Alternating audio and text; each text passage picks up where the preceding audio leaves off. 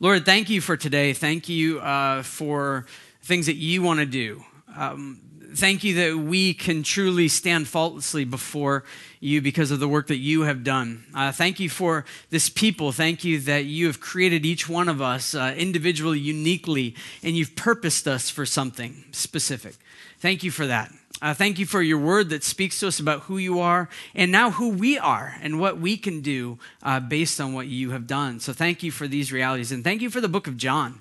Thank you for allowing for your servant John to write this for us to benefit from. And as we finish today, we give this entire gathering to you. Do whatever it is that you want to do for your fame and for your glory. We love you. Amen. So, you are a failure. You are a failure. And I'm so excited to be the one to get to tell you that this morning. It's awesome news to wake up on a Sunday morning and be like, we made it. To hear a guy be like, hey, you're a failure. Hey, welcome.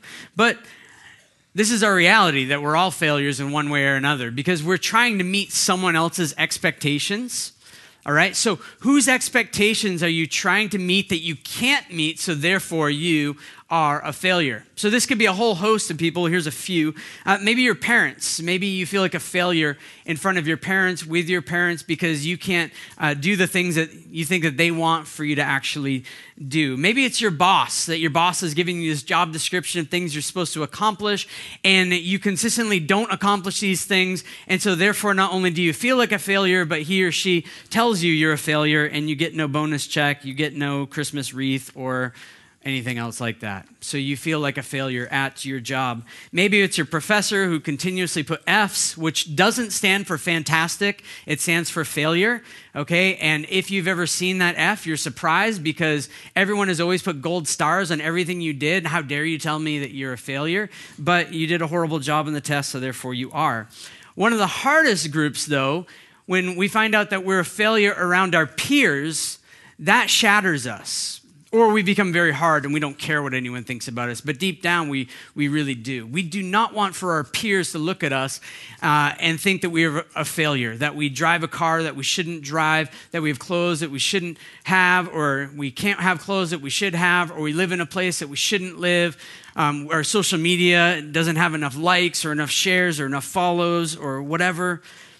That we are consistently told that we are a failure by our peers as well. Or maybe if you're like me, the hardest person to meet the expectations of is myself. I am my worst critic. If I preach a horrible sermon, you don't need to write to me that week and be like, that sermon was horrible. Trust me, I know that. And I have more reasons as to why it was horrible. You're free to write me, though. I mean, go ahead. Just know that I can outdo you in the horribleness of what happened. The reality is at some level, we're all failures. We all are. And upon failure, we expect certain things. If I fail at something, I expect punishment of some sort. I expect separation. If I fail someone close to me, I don't expect that they're going to be like, oh man, I'm so glad that you failed me. I'm so glad that you did this thing against me, betrayed me. Come hang out. Let's watch the Patriots game because they're playing tonight at 8:30 and they're going to beat Denver. I don't expect that. I just don't. I expect separation, that they're not going to want to be near me. They're not going to want to be around me. So we expect punishment, we expect separation, and we expect shame. We expect to feel, how did I let that happen? And we allow for the failure to actually define us. That we create this new identity for ourselves based on the failure that we participated in. Failure can be devastating. But what about when we fail God? Right? We're just talking about failing humans, failing ourselves. But what happens when we fail God? Now, we believe in God. Church 21, we believe in God. We believe that God has always existed and will never have an end. We believe that there is one God, three persons, yet one God. So God the Father, God the Son, God the Holy Spirit. We believe in this. We believe that God is all-powerful, that God knows all things, that God is present with us right now, just as present, if not more so, than you are in your chair. That we believe in this God. We believe in a perfect God that has never done anything wrong and will never do anything wrong. We believe in a God who has perfect expectations, right? You think your boss or your parents gave you a hard job description or life description? God demands perfection. So what happens when we fail God? And we're going to encounter Peter this morning. Peter is one of the followers of Jesus, and John chapter 21 is about this encounter that Jesus has with this man, Peter. And so let me quickly get you up to speed with Peter and how he began to follow Jesus and how he came to known as a failure. So here we go. Luke, another one of the accounts of Jesus' life, death, and resurrection. Luke 5, 4 through 11. When he had finished speaking, he said to Simon, this is Jesus, put out into the deep and let down your nets for a catch. I'm going to read this pretty quickly, all right? Simon answered, Master, we toiled all night and took nothing, but at your word I will let down the nets. And when they had done this, they enclosed a large number of fish, and their nets were breaking. They signaled to their partners in the other boat to come and help them. They came, filled the boat so that they began to sink. But when Simon Peter saw it, he fell down at Jesus' knees, saying, Depart from me, for I am a sinful man, O Lord. For he and all who were with him were astonished at the catch of fish that they had taken. And so also were James and John, sons of Zebedee. And John is a guy writing John that we're looking at this morning, who were partners with Simon. Jesus said to Simon, Do not be afraid. From now on, you will be catching men and women, right? That's written into the text, men and women. And when they had brought their boats to land, they left everything and followed him. So Peter sees the power of Jesus, leaves the fishing industry, and wants to follow Jesus. Jesus is like a rabbi who is calling disciples to follow him, and Peter is now going to follow Jesus. John 13, different encounter. Simon Peter said to Jesus, Lord, where are you going? Jesus answered him, Where I am going, you cannot follow me now, but you will follow afterward. Peter said to him, Lord, why can I not follow you now? I will lay down my life for you. Peter was very bold. This is a week before Jesus dies at this point. Okay, I will lay down my life for you. Jesus answered, Will you lay down your life for me? Truly, truly, I say to you, the rooster will not crow till you have denied me 3 times. So what we know about Peter so far is he's a follower of Jesus. Jesus is going to make him catch people. Not catch people in their lies or catch people as a judge would catch them, but to catch them and rescue them out of the work that Jesus is going to do. What we see in John 13 is that Jesus is saying, but you're going to deny me. You're going to deny that you know me. When things come down to it, when things get really difficult, you're going to deny that you even know me. And what we have to see from this is that Jesus is not surprised by Peter's failure. So when we look at his failure in just a moment, we need to know that Jesus isn't surprised. He's not saying, what? I had no idea. I thought you were my bro. I thought we were BFFs. I thought we were, they don't do this anymore, but that whole thing where you can pick your closest 5 people on your plan, right? I thought we were one of those. No. Jesus isn't surprised by Peter's betrayal. And here we have Peter's denial. John 18, 15 through 18. Simon Peter followed Jesus. So did another disciple. Since that disciple was known to the high priest, he entered with Jesus into the courtyard of the high priest. But Peter stood outside at the door. So the other disciple who was known to the high priest went out and spoke to the servant girl who kept watch at the door and brought Peter in. The servant girl at the door said to Peter, You also are not one of this man's disciples, are you? He said, No, I am not. Now the servants and officers had made a charcoal fire because it was cold. They were standing and warming themselves. Peter also was with them standing, warming himself. So Peter is denying Jesus in front of a little girl. Now, jump down to verse 25. Simon Peter was standing, warming himself. They said to him, You also are not one of his disciples, are you? He denied it and said, I am not. One of the servants of the high priest, a relative of the man whose ear Peter had cut off, asked, Did I not see you in the garden with him?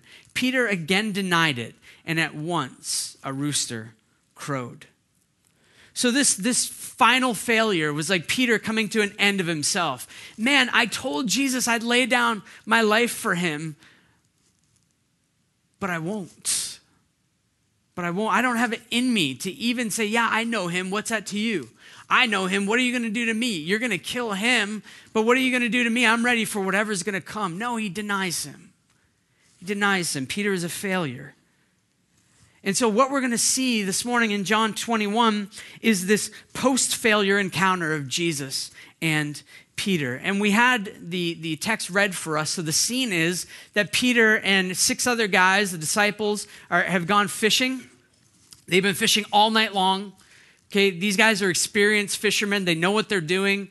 I assume that going fishing at night means you're going to catch at least something. But on this night, they haven't caught anything. Okay, and Jesus comes along. Okay, after Peter leads to this empty catch, Jesus then took the lead and said, hey, why don't you cast your nets on the other side? They do that, and this massive catch comes, and I think there's 153 large fish that were in a net, and the net never broke, and we'll look at that in a little bit. But then Jesus calls them to the shore for breakfast, right? Come, eat with me. And in Peter's mind, he's like, man, this is like a failure breakfast.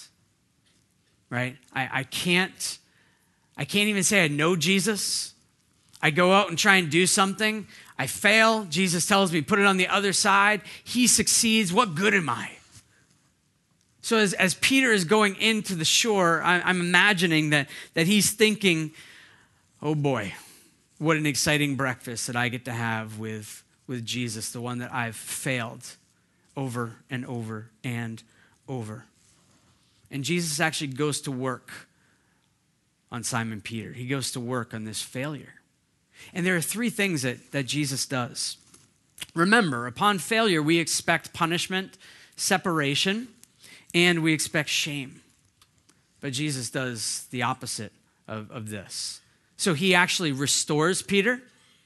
He restores him. He refocuses him and has him recast his net, or has a vision recast. And so those are the 3 things we'll look at in order. So John chapter 21, verse 15 to 17. Now when they had finished breakfast, Jesus said to Simon Peter, Simon, son of John, do you love me more than these? He said to him, yes, Lord, you know that I love you. So he said to him, feed my lambs. He said to him a second time, Simon, son of John, do you love me? He said to him, yes, Lord, you know that I love you. He said to him, tend my sheep. The third time, he said to him, Simon, son of John, do you love me?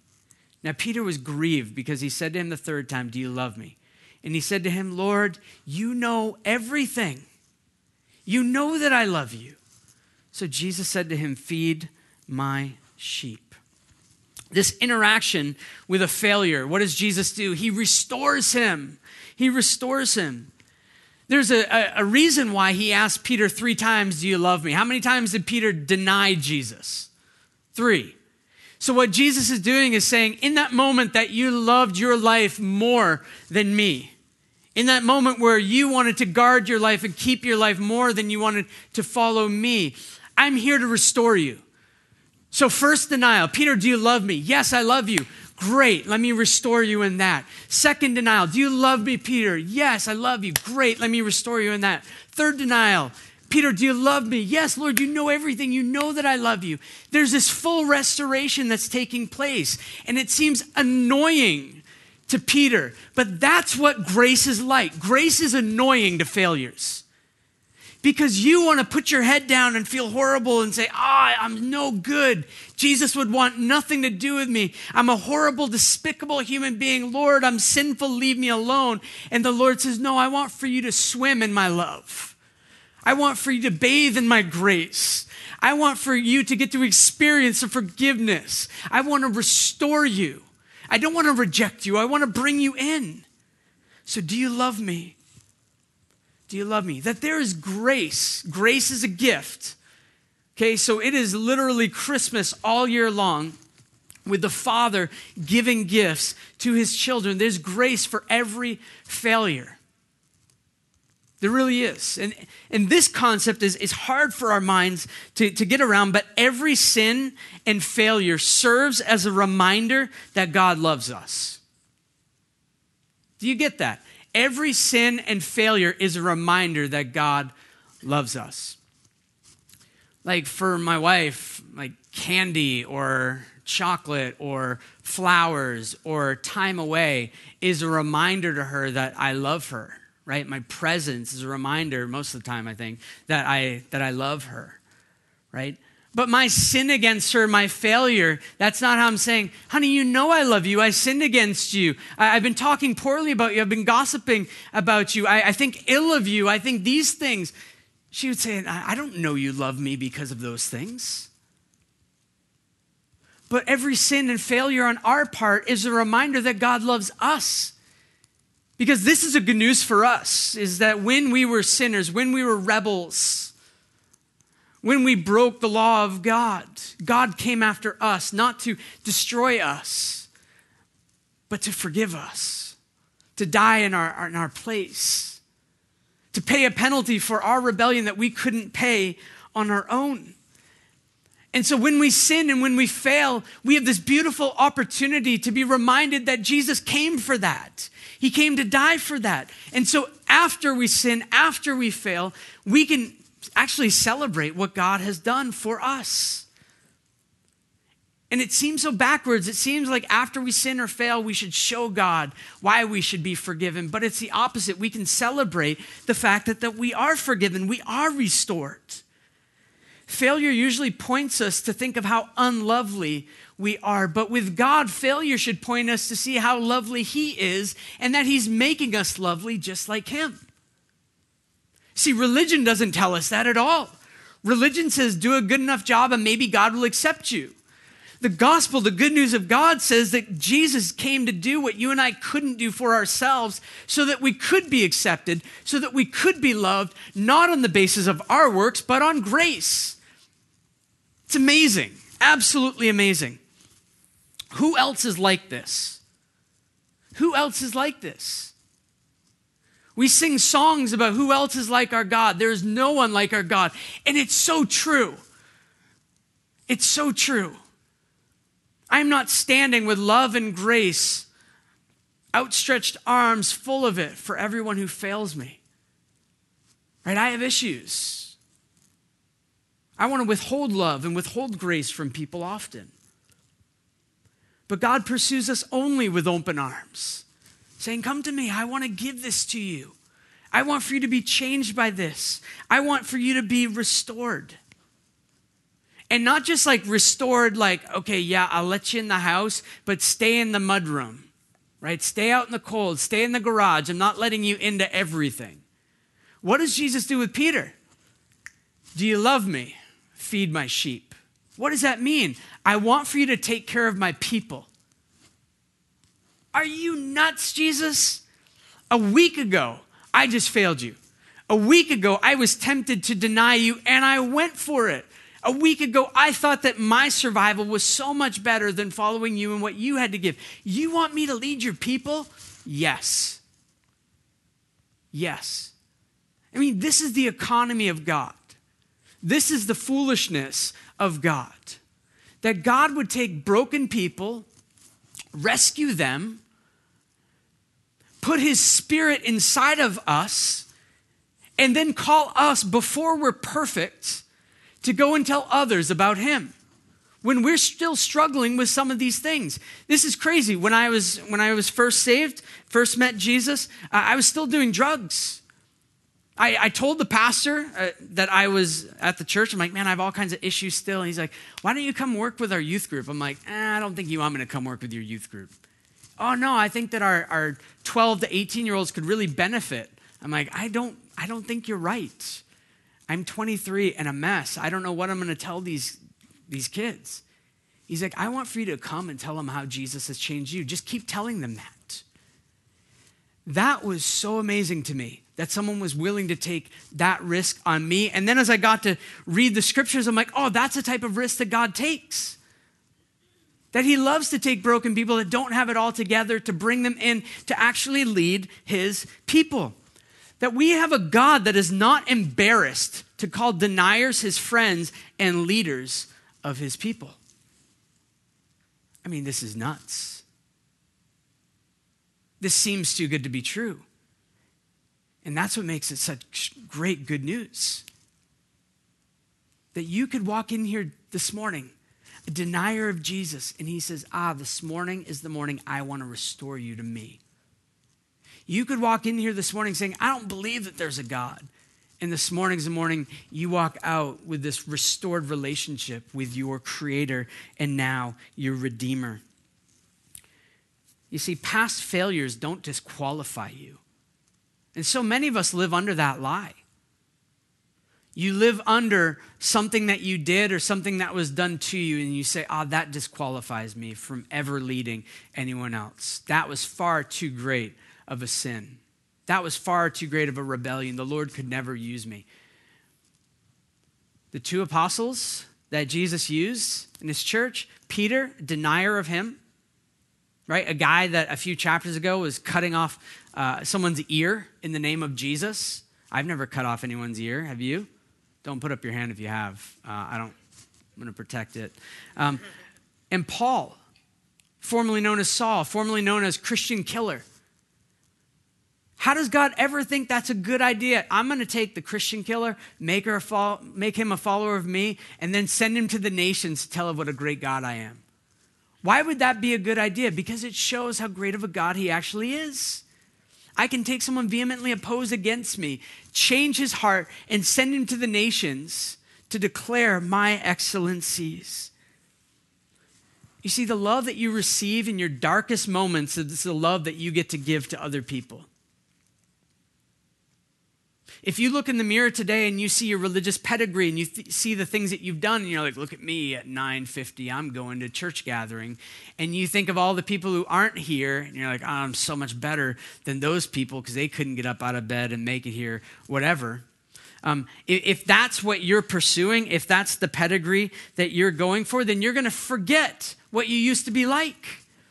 You forget the dark moments where the Lord broke into your life, where you were a rebel, you were a sinner, you were ungodly, you were an enemy of God. God broke into your life, rescued you, made you his child, and is now calling you to go and declare and demonstrate his good news to everyone. But so often we look in that mirror and we say, wow, I'm such a good person. I'm so much better than these other people. And we live out of that and we forget the dark moments. So we don't have compassion on people. We aren't empathetic. We can't enter in with kindness because we say to people, well, just get it together. Get your act together. You can't get your act together unless the Lord got his act together for you. You really can't. He did it all for you. So when we remember our dark moments, when we remember where we came from, what the Lord did to rescue us, then we're ready to minister. And this is what the Lord is doing with Peter in this encounter. Peter is fully restored. And the Lord wants this for you as well. He wants for you to be fully restored to him. He wants for you to hear this morning the gentle, do you love me? Because I love you. The do you love me isn't a call out to see if Peter loves him or not. What was underneath this do you love me is Jesus saying, I love you. Do you love me, Peter, because I love you? So do you love me? Jesus says, because I love you. Do you need to be restored to Jesus? Do you need to move out from that rock of failure that's crushing you? Literally crushing you, causing you to feel inadequate, causing you to feel like the Lord cannot work through you. This morning, the Lord wants to lift that rock off your back and to restore you to relationship with him. The second thing is that Jesus refocuses Peter. So in chapter 21, verse 18 to 22, truly, truly, I say to you, when you were young, you used to dress yourself and walk wherever you wanted. But when you're old, you will stretch out your hands, and another will dress you and carry you where you do not want to go. This he said to show by what kind of death he was going to glorify God. So Jesus is telling Peter, you're going to be crucified. You're going to be crucified. After saying this, he said to him, follow me. So Peter turned and saw the disciple whom Jesus loved, and this is John who wrote this book, following them, the one who had also leaned back against him during the supper and had said, Lord, who is it that is going to betray you? When Peter saw him, he said to Jesus, Lord, what about this man? This is exactly what I would have said. Well, how's he going to die? For sure. Jesus said to him, if it is my will that he remain until I come, what is that to you? You follow me. So Jesus refocuses Peter, follow me. No matter what, whether you experience success or failure, whether you have wealth or poverty, whether you're married or single or widowed, no matter what your circumstance, you follow me. You follow me. And what happens is when we begin to follow Jesus, our peripheral vision starts acting up, right? I know that I'm getting really tired when I start seeing things in the corner of my eyes, all right? That's how I know I'm tired. When I see little floating stars, it's kind of like the underworld and Stranger Things, but I won't go there. No, but when I do see things in my periphery, I'm like, I need to take a nap, or I need to go to bed. Our peripheral vision is great, though, because we can also see children doing things that they shouldn't be doing, and we go, I caught you, right? Periphery is amazing. But where it's not good is for following Jesus. Because our periphery picks up things, shiny things, squirrels, right? We pick up all these things on the side of us that distract us. They creep into our following. And Peter is being told by Jesus, I want for you to follow me, right? This is where I stoop down and gently grab the two sides of my children's face and focus them. I want for you to listen to me, right? Focus on me. Jesus has just done that with Peter. Follow me. Follow me. And what does Peter do immediately? He turns sideways and begins comparing. Is my death going to be greater than his death? Is he going to live longer than me? Is he going to have a better ministry than I have? We compare our calling. We do this so easily. And when we look at what other people have, so at your work, you're like, man, I work really hard doing all these things. I am like king of data entry. I am king of insurance sales. I am king of the latte. I am queen of all those things too. Okay, I'm bringing you in, all right? I'm royalty in all of this. And then some person comes along that like just stopped picking their nose in public. They still do it, right? And they don't seem to be able to do anything right, and somehow they get promoted ahead of you. And then your boss is lame, and he's like, man, you're too good of a worker to promote you. Like, what does that even mean? Right? I want to keep at this low level so that you can't do anything higher. That's really a nice way of breaking up with me and saying, it's me, it's not you. But when we compare our lives to other people's lives, in that moment, what are we robbed from? Joy. Because our hearts are saying, I can't be joyful unless I get what they're getting. Simon Peter, I can't be joyful with going to the cross until I know what this man is going to get. I can't be joyful with losing my life unless I know what this person is going to receive. And this happens in all of life, including ministry. That we compare. Oh, I pastor a church of 200. If only I had a church of 5,000. And I hear this. Oh, I have a church of thousands of people. If only I had a church of 150. Life would be so much simpler. That we think that joy exists somewhere else. The idiom, grass is greener on the other side. And instead of us getting to enjoy the peace that God has given to us, we're constantly looking around to see what could be better, what we could grab onto. And the Lord says, focus on me. I want you to focus on me and my calling for you. Jesus wants us satisfied with him and his calling for us. So we can rejoice when that person gets a raise because we're following Jesus where he wants us to be. We can rejoice when this ministry does well because we're following Jesus where he wants us to be. We can rejoice when someone else is lifted up because we're following Jesus where he wants us to be. And when we're lifted up and exalted, we don't have to gloat and boast to everyone else about the thing we received because we're just following Jesus, and this is a door that he opened up for us. It's a humble posture. And Jesus wants to refocus us in on that, this humble confidence around the person of Jesus. So what has the Lord called you to? As an individual, what has he called you to? Just take a moment, think about that. Lord, what have you called me to? For me, it was a calling, and it became for my family, Jess and I, that we were called to plant churches. We were called to make disciples, and as those disciples were making more disciples, we would be planting a church, and that church would plant other churches. And that's what we're called to. So it's really easy for me to say yes and no to things because I know what I'm called to. And if I'm supposed to go drill oil field somewhere in the Middle East, like, no, that's never going to be a part of what I'm called to do unless the Lord changes my calling completely. I know that I'm going to do this. I say yes and no very easily because I know what the Lord wants from me. What has the Lord called you to? Don't think about other people. Don't think about, but their calling is more significant. It doesn't matter. Significant to who? The only significant one that matters has called you to that thing. Therefore, that thing is significant. I'm so glad that one of the things that is dying out in the church, and maybe you know nothing about this and that's great, but is this celebrity pastor culture. That leaders within the church are treated like celebrities. Why? Why? That's just what the Lord has called them to do. Why don't we make the Christian car salesman a celebrity? Why don't we make the Christian insurance dealer, the Christian nurse, the Christian doctor? Why aren't they the celebrities too? That whatever the Lord has called you to is significant because he wants to transform and renew all things through his people. And then what has the Lord called you to as a community? So many of us have an idea of what the Lord wants to do through us as individuals, but we don't have an idea of what the Lord wants to do through us as a community. And we need to think that out more. This is part of what City Groups is for.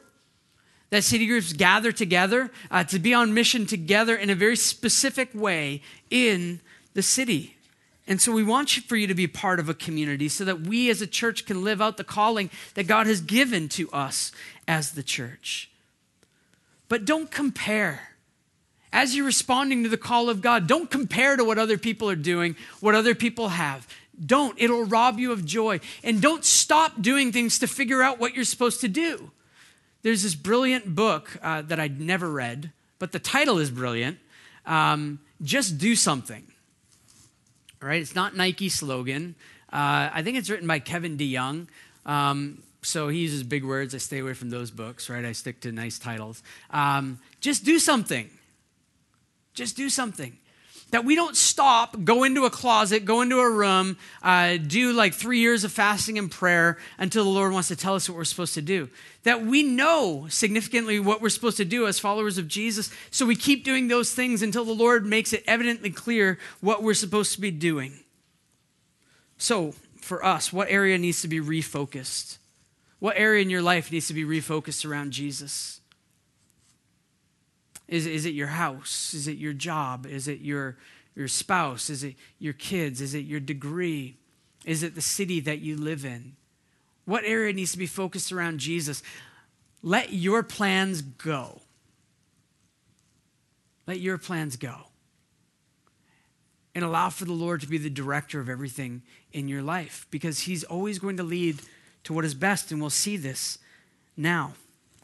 Finally, in 21, Jordan, I'm going to need your help to switch this because S5, X9 needs to be picked up. There we go. Simon Peter, Thomas called the twin, Nathanael of Cana in Galilee, sons of Zebedee, and 2 others of his disciples were together. Simon Peter said to them, "I'm going fishing." They said to him, "We will go with you." They went out and got into the boat, but that night they caught nothing. Just as day was breaking, Jesus stood on the shore, yet the disciples did not know that it was Jesus. Jesus said to them, "Children, do you have any fish?" They answered him, "No." So he said to them, "Cast the net on the right side of the boat. You will find some." So they cast it, and now they were not able to haul it in because of the quantity of fish. And so Jesus invites his failure, Peter, to recast his net. You failed on the left side all night. Now cast it on the right side. And when he does, this massive haul of fish is able to be brought in. Now, this is the second time that Peter's failed as a fisherman, right? Either this was just providence that the Lord was allowing him to fail so that he could show him something, or Peter was a very poor fisherman. Don't know. But the catch is massive when Jesus tells him to recast it.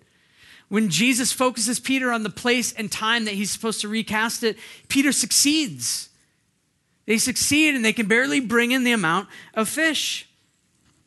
And this isn't about fish. This really isn't about fish primarily, though that's just, the cherry on top. This is really about the Lord's sovereignty, the fact that the Lord is in control of everything, and catching people, rescuing people.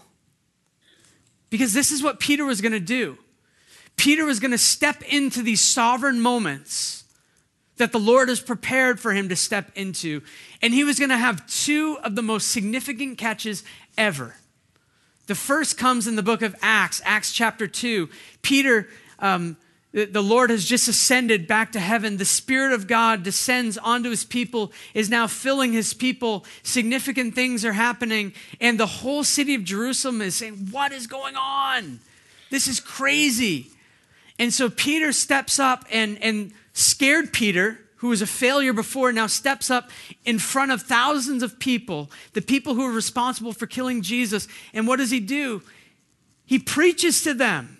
He speaks about the good news of Jesus. He says, you killed him. You killed Jesus.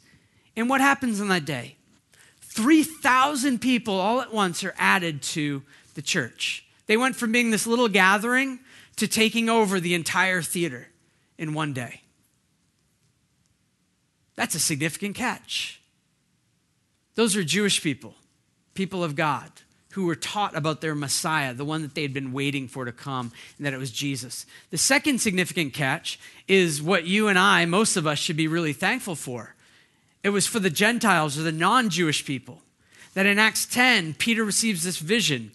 And in this vision, strange things are happening. He's supposed to eat these strange animals that he's never been allowed to eat before. And really it's signifying that this good news of who Jesus is isn't just for the Jewish people, it's for the world. And Peter is supposed to go and tell this guy, Cornelius, and his whole household who are not Jewish people about Jesus and how that's good news. And so now you have the Jewish people and you have the non-Jewish people who are becoming followers of Jesus. These two crazy catches that the Lord led Peter to do. Now he's seeing success in. This recasting the net is really about people who are lost, people who don't yet know Jesus as their rescuer and as their king. And so this is where it becomes about us, that Jesus is speaking to us through this text as well. How have you been casting? The Lord calls his people ambassadors of reconciliation. Do you know what ambassadors do? They go to other countries in the name of a king, a queen, a sovereign, a royalty, a country, and they bring a message. And we've been sent by our great king.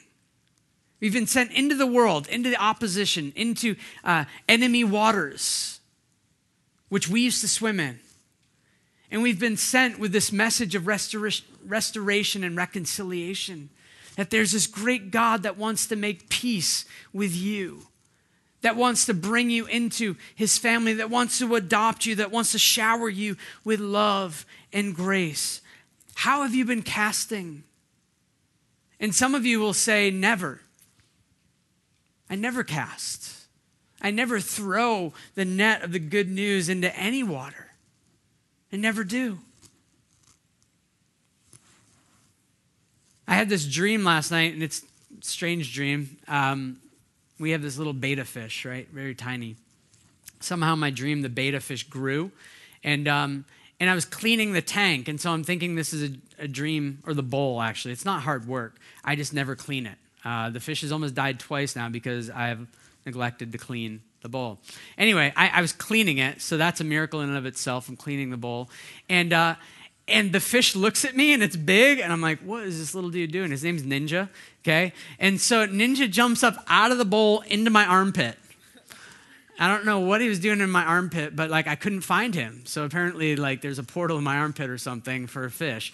But then I was talking to my wife, and I'm like, this is what I'm talking about. That sometimes when we never cast out our net, sometimes the Lord allows for fish to jump into our armpits. Sometimes the Lord allows for someone to be like, I have all these questions about Jesus. You're like, what? You're like, Lord, give me a sign if I'm supposed to talk to someone about you today. And the person's like, man, I wish someone would talk to me about Jesus. And you're like, Lord, have them call out the color blue. And they're like, blue. Like, Lord, one more thing. Lord, if they die, I will talk to them, right? I will really do it, right? But sometimes when we refuse to cast out our nets, the Lord does it for us. Remember Jonah? Jonah says, I refuse to go to Nineveh. I'm going to go to Spain, Tarshish. I'll go anywhere but Nineveh. And the Lord eats him up with a fish, brings him, vomits him out on land, and basically forces him to go. And like the greatest revival that has ever taken place took place in Nineveh. But sometimes when we say, no, I never cast my nets, the Lord still allows for us to have the opportunity to minister to other people. But sometimes, no, never mind that. Some of us are always doing this. We're always talking about Jesus.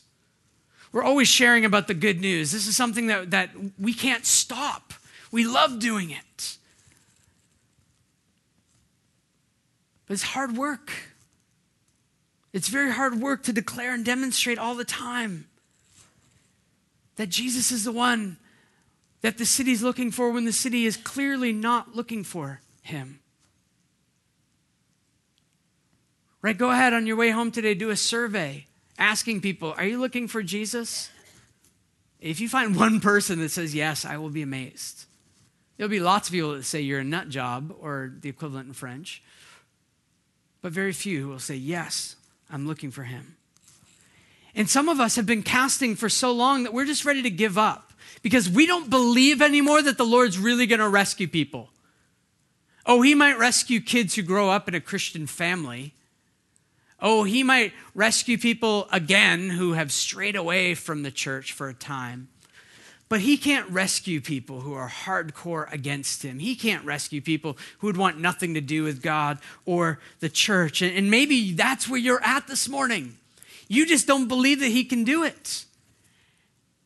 And I love the story of Mark, my buddy Mark Pilon. He's a pastor in Magog, planted a Church 21 church in Sherbrooke, a second one in Magog. And when they started in Sherbrooke, he said, I don't believe that God saves people. I've never seen it done. And he grew up in the church, 30 years old when he started. And he says, I don't believe that God saves people. I've seen less than a handful saved, and all of them have been from within the church. But in obedience, he started this church. They did the hard work of a core group. And the church in Sherbrooke has seen over 250 people baptized over the past 6.5 years, most of them coming from unchurched backgrounds. 250 new people in the kingdom when Mark was like, I don't believe that God even does that here. But I'm going to cast my net there anyway because that's what God told me to do. And now there's this massive thing that's taking place in Sherbrooke and in Magog and in Quebec because of that. So some of you are ready to give up. Some of you believe that people can't be saved anymore. Some of us are saying, we're not going to cast anymore, or I'm going to continue never casting. But have you ever stopped and asked Jesus, where do you want for me to cast? Where do you want for me to cast my net? Where do you want for me to cast my net? And this is a question that's been on my mind all week. Lord, where do you want for us to cast our net so that we would see lots of people come to know you? And maybe you're just like Mark was, saying, I don't believe that people can meet Jesus, but I'll cast my net there. But Lord, you're going to have to do all of the work. I think this morning is a morning where we stop. We stop and we ask, Lord, where do you want for me to cast my net? And if you have been casting your net for you so that you can feel like, I'm doing a missional thing, I'm doing the right thing, I'm doing all the good things so no one can accuse me of anything, maybe this morning is a morning where you say, I'm going to stop casting the net for me. And Jesus, I want to get a vision of you that's so big, that you are so beautiful, so wonderful, so amazing, that I would begin casting my net out of my love and my worship and my honor of you. What stops us from casting our net? Fear? Fear of the unknown, fear of rejection, fear of opposition, fear. stops us from casting our net? Failure. What if I fail? Have you been listening? Do you know what Jesus does with failures? He restores them, refocuses them, and says, now cast your net again. You don't have to worry about failing. Peter cuts off a guy's ear. We didn't look at that at all because I didn't want to have to do that, right? Peter cuts off a guy's ear, and what does Jesus do? Jesus bends down, picks up the ear, and puts it back on. This guy's name was Malchus. What do you think Malchus thought of Jesus after that day? This guy, Jesus, is freaking amazing, right? Took my pulsing cut off ear and puts it back on. How did he get to see Jesus was amazing? Through Peter's failure, through Peter's mistake. You don't have to be afraid of your failure. There's no failure that you can do that can outmatch the sovereignty and grace of God. So there's so much freedom for you now. Don't go cut people's ear off, but you get what I'm saying, right? You're free. You're free. What stops us? Self-preservation. What stops us? Not loving people. Not loving people. You would say, I love my comfort so much. I love myself so much that I don't want to put myself out there because of what I could lose. But friends, you have everything in Jesus. You have nothing to lose. There's only resurrection possibility of what could take place through casting the nets. So what stops us? What stops you? What stops you? This morning, I want for us to pray about that. What stops me? See, because the call is for us to fish in enemy waters, a place that we once swam. The call is for us to go back to the world opposition to God and say, let me tell you about the God who rescued me out of this place. Not because of how good I am, but because of how good he is. And this is for you as well. Because the Lord wants to rescue many. And you keep saying in your heart, but I'm a failure. And I want to say this, that the Lord will only use failures. If you're here today and you say, I'm a self-made success, you have a failure to go. Because the Lord can only use failures. He will only use failures. That's the only way that he is seen as preeminent and the one that we are to be dependent upon for all things. That it takes a failure to be able to minister correctly. Now, I'm going to invite the band to come up here, and we're going to do things differently this morning. We're going to do a time of response. Normally we have communion that's set up for this time, but that's not how we're going to respond this morning. Communion is a remembrance of Jesus' body broken. It's his body, a symbol of his body being broken. The blood being a symbol of, or the wine being a symbol of his blood shed for us. And so it's a symbol that we often take, and we're not going to do that this morning because I want for us to do something different during our time. And we've never done this, so this is very new for us. And this is going to be a bit uncomfortable, but I don't care. I don't usually come up here either, so this is uncomfortable for me. I prefer not seeing you. I prefer the blinding lights, not the blinding eyeballs. So this is how I want for us to respond this morning. I want first of all to invite you out of your comfort, all right? I'm going to ask you to do some things. You're like, I don't feel comfortable with that. That's okay. Great. I don't always feel comfortable speaking in front of all of you. Now, let's do the big awkward hug and we're in together, okay? I want to invite you out of your comfort and into the Lord's comfort. Because I think that the three things that we talked about this morning, the restoration, the refocusing, and the recasting, is something that the Lord wants to do with us. So are you here this morning and you've never met Jesus before? This morning is when you need to be caught. You need to be the one that's caught into the net and pulled in to the boat of Jesus. And that would be really good if that's what the Lord would do. That would be amazing. Jesus came and lived a life for you that you couldn't live. He died for you, and he's alive and he's with us. He's more real with us than I am right here in front of you. And so he wants to catch you. This is good news. Do you need to be restored to him? Have you been walking with that boulder of failure? and it's devastating you, and the Lord needs to say, that's mine. He'll palm it. He'll take it from you and allow for you to walk upright again. Do you need to be restored to him? Because he wants to do that. Do you need to be refocused in a specific area of your life? Lord, I've made work an idol. I've made my spouse an idol. I've made my kids an idol. I've made money an idol. I have worshiped so many things. And this morning, I need to be refocused around you. Well, then this is for you this morning. And the last one is that I need to cast my net in new ways, or cast my net in the first place. Lord, I've been refusing to respond to you in this way. I've been refusing to tell others about you for X, Y, Z. But this morning, I want for you to do new work in me. Spirit, I want for you to change me in this area. I want for you to release me of what I've been holding on to. And so there's real power available for you. It's not a power I have to yell about or get all excited about. There's real power available for you in the Spirit of God. And you say, but I'm already a follower of Jesus. Theologically, the Spirit dwells within me. Yes, true.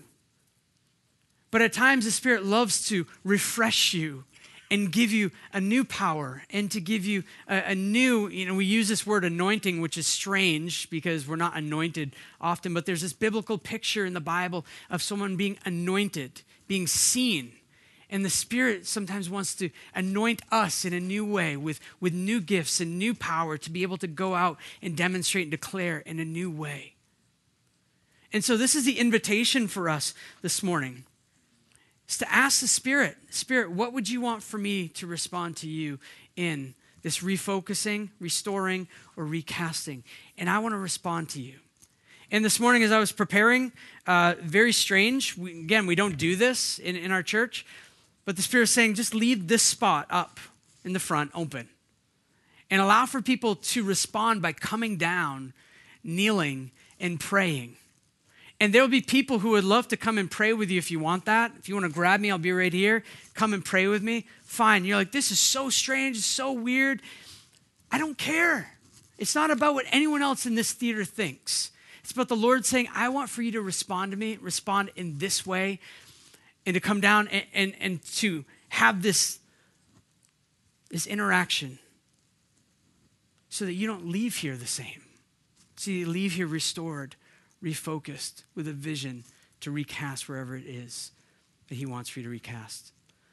So I'm going to pray, and then we'll leave this open. Parents, if you're saying, I need this whole time, I've already talked to the kids' ministry workers. You can leave your kids there. They're going to be cared for. They'll be taken care of. But I think this is a time where the Spirit wants for us to respond to him. And it's fine if we overflow into the stairs. It's fine if all of us come down. Don't care. But I think it's important that we're asking, Spirit, how do you want for me to respond? So let me pray. Spirit of God, I want to ask that you would help for all fear of man, even the idea of coming down in front of people. What are people going to think? They're going to think I'm weak. They're going to think that I'm really strong, or I'm the one that's willing to make this. Remove those thoughts from our minds.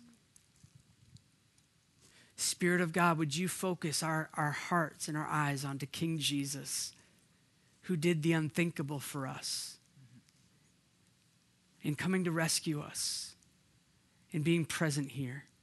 Spirit of God, you love to minister Jesus to us. And so we need you for that. We're hungry for that. I'm hungry for you. Give new gifts to people this morning.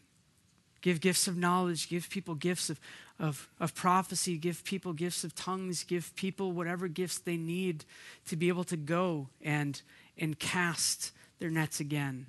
That their hearts and minds could be refocused on you, and they could be hear that I love you. Do you love me? I love you. Do you love me? So Holy Spirit, would you lead us during this time? We're not trying to manipulate anything. Just believe that you want to lead us and that you are the one that's going to make Jesus famous in our presence. So we love you. We need you for everything. Amen.